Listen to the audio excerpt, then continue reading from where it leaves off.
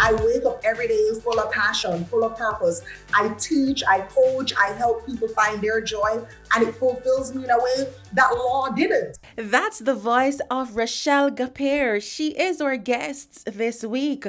I am your host, Sadika Diaram, and as always, thank you for tuning in to Life Growth and Goals. Have you ever thought about getting a happiness coach?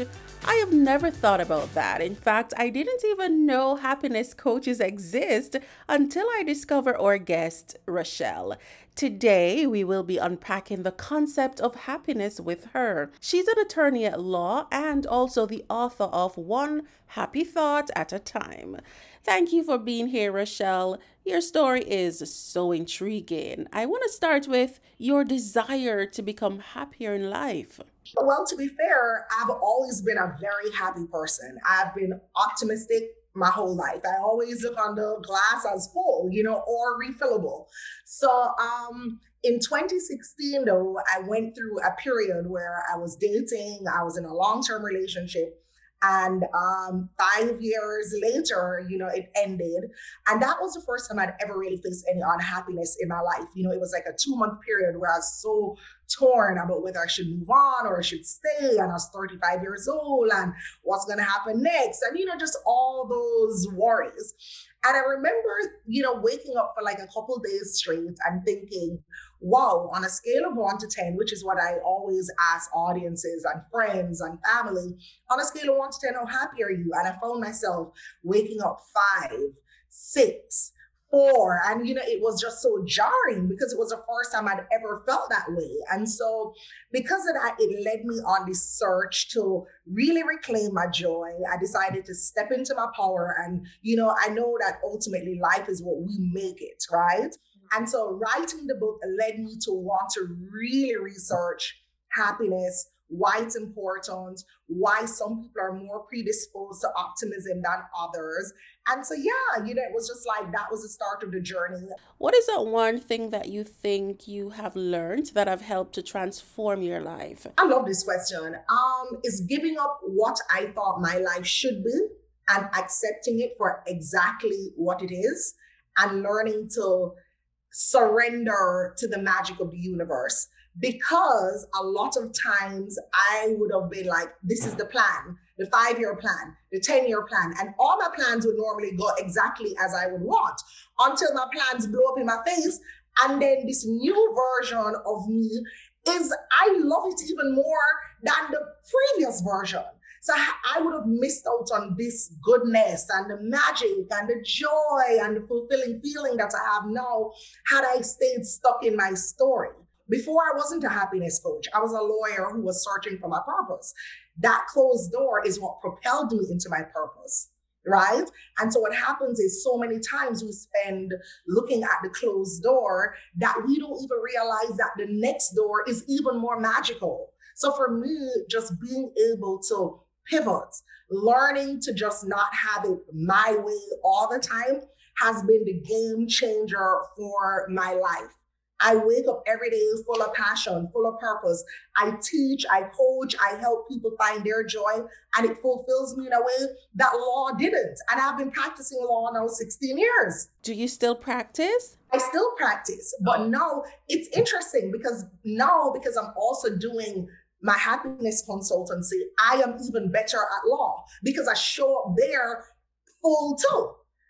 Instead of showing up there being, oh, Lord, this is not what you're supposed to be doing. What should I be doing? Now I'm like, well, I'm doing what I'm supposed to be doing. I'm a full dynamic human being and I have the bandwidth to do all the things. Would you believe the following year after I started my coaching career, I got awarded a huge award from the Florida Bar for the happiness work that I'm doing in the legal community. So my two worlds collided. Attorneys want to be happy as well. Certainly, we all want to be happy. Could you tell us some more about the happiness work that you are doing with the attorneys? What does that look like? A lot of lawyers are very unhappy, unfulfilled. I mean, it's a very stressful, high demanding job. And so your clients expect a lot from you. And so you have to really carve out the time in order to find your fulfillment outside of the parameters of success or the checklist of success that people project on you. So a Right. lot of that work is being really honest about yourself. A lot of lawyers wear the label of attorney to define their whole selves, not realizing that there is so much more. Because before you ever went to law school, you were all these other things. So it's just helping them really get back to the foundation of the things they liked. You used to like to bake cookies, or you used to like to bake whatever. Why aren't you doing that anymore? I think most of us are conditioned to pursue happiness, destination happiness. We're always thinking about the next thing. What do you think about the concept of in pursuit of happiness? And is that an approach that we should be practicing? I don't believe in that approach. I mean, the thing about it is, if you're conditioning your happiness on things that have to happen in the future, you'll always be striving for something else. So the goal is to be present, and the more present you can be in your circumstance, you'll be surprised how much more peaceful and powerful you feel. So you can't change the past. Nothing that happened yesterday we could change. And so many people live and dwell in the past, and it frustrates them, but there's nothing you can do about the past. What you can do is take the lessons from the past to equip yourself for a better present and a better future. And the more you start focusing and being intentional about creating happiness, creating joy, you start reprogramming your mind, right? So our mind is very expansive, it's flexible, but it's what you're focusing on. I agree. What you focus on will thrive and will develop, even the negative thoughts. The book, One Happy Thought at a Time, it is available on Amazon. What are some steps that you outline in that book that we can actually use on a daily basis to help us cultivate happiness? Number one, it's a day one in the book. It is learning to make happiness enhancing decisions. And what that means is, before you do something, ask yourself, is this going to contribute to my happiness or my joy? There are places that you will just be going just for going sake. Why are you going there? If you're going to go to the baby shower and it's going to make you feel sad about not being a mom and it's not your turn and all that stuff, stay home. Send your friend a present. Do not put yourself in environments that's going to make you suffer, right? It doesn't mean you're not happy for your friend, but you also have to preserve your peace of mind and your happiness. So that happiness enhancing decision, it's important, and your happiness will change from season to season.